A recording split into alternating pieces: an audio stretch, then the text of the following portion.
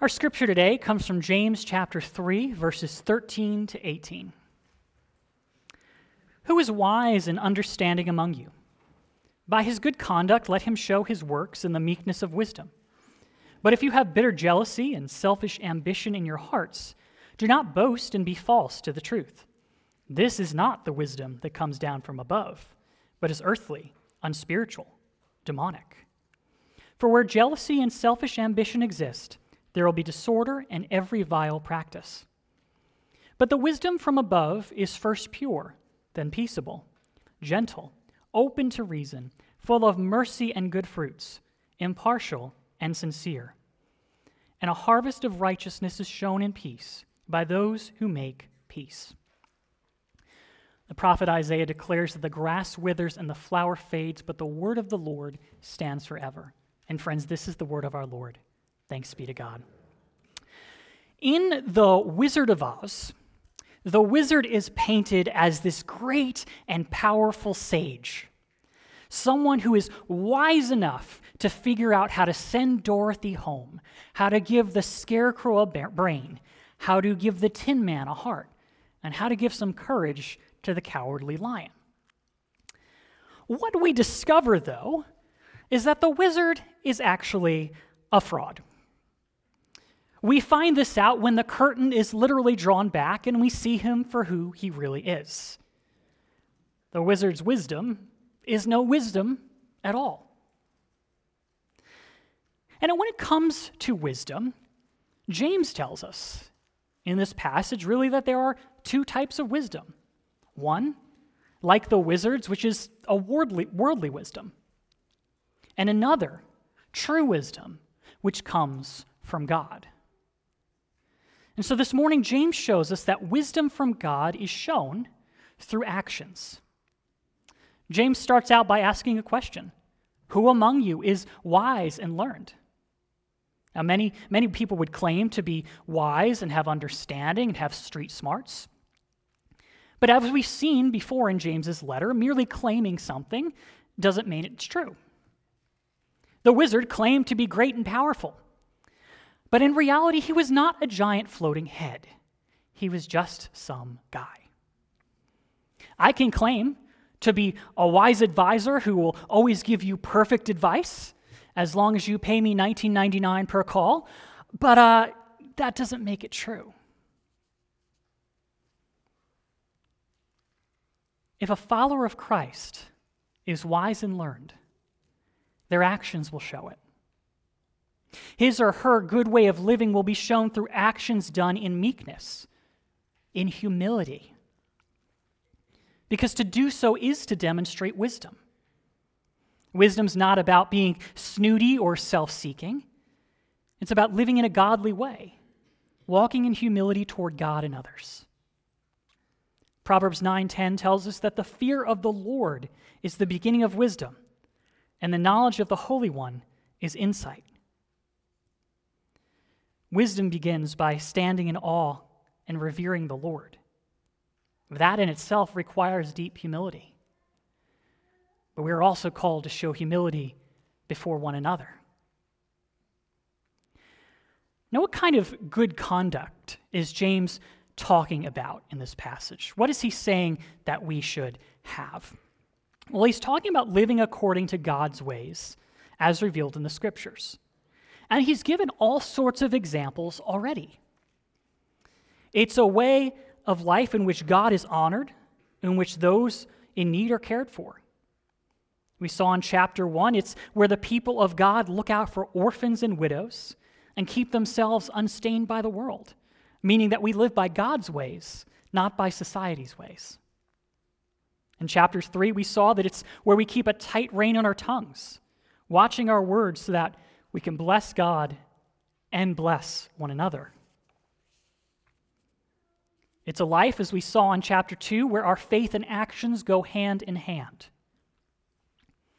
And from this we can conclude that true godly wisdom is more than just knowing things. Wisdom is shown in how we live. Now, it's possible that there was a problem in the churches that James was writing to. where people were living out and even teaching a different sort of wisdom, one which promoted selfishness over selflessness. And that wisdom, as James shows, produced disorder and all sorts of sin. James tells us that while godly wisdom is shown through good works done in humility, worldly wisdom is self-seeking. Verses 14 and 15. But if you have bitter jealousy and selfish ambition in your heart, do not boast and so lie against the truth. This is not the wisdom which comes down from above, but is earthly, worldly, demonic.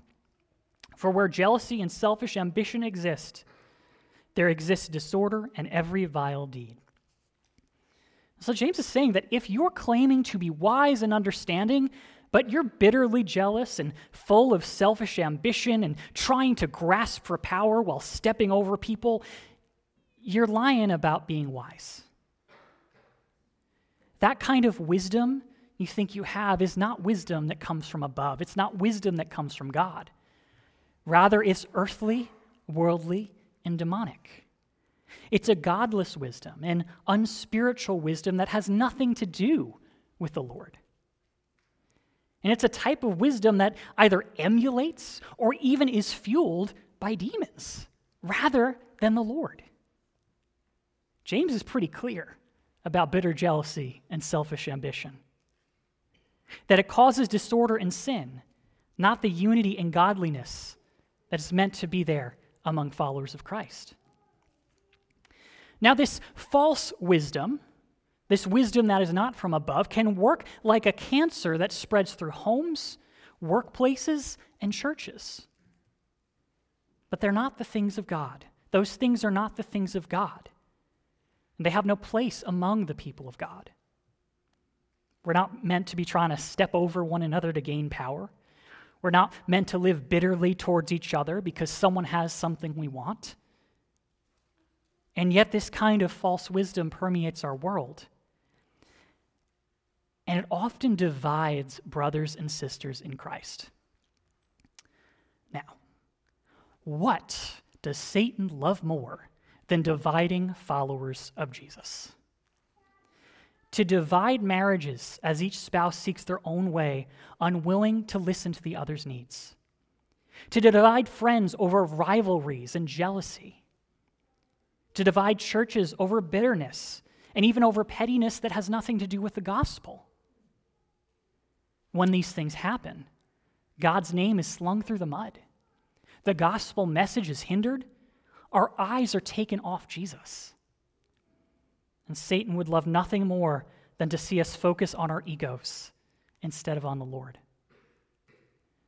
You see, there's no place for jealousy and selfish ambition in the Christian community.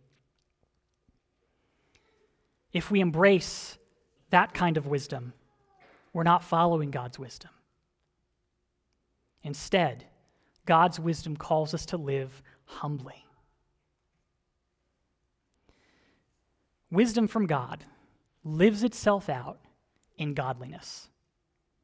Verses 17 and 18, James tells us, but the wisdom from above is first pure, then peaceable, gentle, open to reason, full of mercy and good fruits, impartial and sincere. And a harvest of righteousness is sown in peace by those who make peace. And so wisdom from above, wisdom from God is pure. It's not found in doing sin. It doesn't lead to sin, but rather, like God, it is pure. It's peaceable.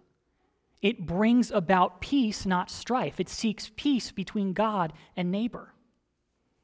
It's gentle, which means it's not ego-driven. Wisdom from above is open to reason, full of mercy and good fruits. It reflects God's character, extending mercy towards others, seeking to meet the needs of others. And it's impartial. It doesn't play favorites with people. It's sincere. It's not a hypocritical type of wisdom that says, do as I say, not as I do. But rather, like God, its words and actions align with one another. And the fruit of righteousness and peace is sown by the one who makes peace. And peace clearly is the opposite of disorder. and evil and sin that the other type of false wisdom brings. In fact, Matthew 5:9 says, "Blessed are the peacemakers, for they shall be called sons of God." Peace is a very important characteristic of the people of God. As I was studying this passage, I was reading a commentator who made a brilliant point about peace. He said that making peace doesn't mean we avoid conflict at all costs. I thought that was very interesting. It is actually a dangerous thing to avoid conflict at all costs. Instead, what we are to do is to approach conflict from a place of humility rather than pride, which will then seek to bring about peace, where both sides of a conflict don't seek to fight, but to listen, to bring resolution and peace out of love for God and one another. Now, this is true in families, among friends, in workplaces, but having spent many, many years growing up in the church, I also know that conflict happens among the people of God and within the church as well. And on the one hand, some things aren't worth fighting about. There are certain things we just need to say, you know what, this isn't the hill I'm willing to die on. I don't like this, but if I really think about it, if I remove the knee-jerk reaction, is it really a big deal? For instance, maybe the music was too loud one week, or maybe I didn't enjoy a particular song, but it's not an ongoing thing, so I'm just going to let it roll off my back. But then again, if you have been hurt by something or you have concerns about something, it might be good to bring that up, to address it. You can go to that particular person and say, hey, I want you to know that when you said this, it really hurt me. And I'd really like to work this out together. Or you could say, I'm really concerned about this. Can we talk about this so that I can understand where you're coming from and you can understand where I'm coming from and we can kind of figure this out together. Now, this kind of attitude is hard. It is difficult, right? Yeah, because it requires that we both are willing to listen, we both are willing to be humble, to put our egos aside and seek peace through Christ. And through that, maybe our opinion will change, maybe we'll compromise, maybe we'll agree to disagree, but continue to love one another. Maybe even we'll understand each other better. But the goal is to create peace between us, to fight, not each other, but to fight to maintain our relationships as brothers and sisters in Christ, even when we disagree. It's not easy, and none of us get it right 100% of the time, but it is worth it. And it's situations really like these that can actually strengthen our unity rather than destroy it, and actually help us grow together. But it requires a whole lot of prayer with and for one another. The goal in that kind of good, godly conflict that leads to peace is coming together humbly, seeking to honor God, seeking mutual good, caring to get something resolved rather than pull away from each other, because we are one in Christ. Now, there are some hills that we do need to be willing to die on, where no compromise is acceptable. And that is where core truths of the gospel are involved. We can't just talk to someone and say, you know what, let's make a compromise. You say Jesus isn't the only way to God. Well, okay, I'll be okay with that. No, that's not how that works. That's a core truth of our faith. However, we can make it clear in a loving way that is the case, that there is no compromise on that issue, by seeking to hear that person's thoughts and doubts, by lovingly pointing them to the truth. But those things are a place where we don't compromise. And so peace is not necessarily the absence of conflict. It's doing conflict well. And we want peace among the people of God. Many times, we can only have the wholeness that peace brings when we work things out together in humility. And so this morning, let me ask you, what kind of wisdom do you want? As humans, we have this innate desire to get our own way, to fight for what we want at the expense of others, disregarding the harm we cause. But while this may seem wise at times, it's not wisdom from God, and it's not what he desires for his people. It doesn't fix things. It doesn't glorify him. Instead, we're called to live godly lives, living in humility toward God and others, seeking peace. It's not about pretending that there are no issues in our relationships, wherever they might be. It's about living humbly as we work through them. It's about pointing to Jesus in all we say and do. True wisdom, wisdom from God, is shown in our godly actions toward God and one another, leading to peace rather than disorder. Which type of wisdom do we want? Let us pray. Lord, we thank you that you give wisdom. That when we ask you for wisdom, you indeed give it as we trust in you. And we pray that we would abide by your wisdom. You know how difficult it is for us to get distracted from things of you. But Lord, instead, help us to live lives of humility and selflessness before you and others. Help us to live according to your wisdom, that you may be glorified. Unite us together as the body of Christ. We thank you that you have made us one through the cross. In Jesus' name, amen.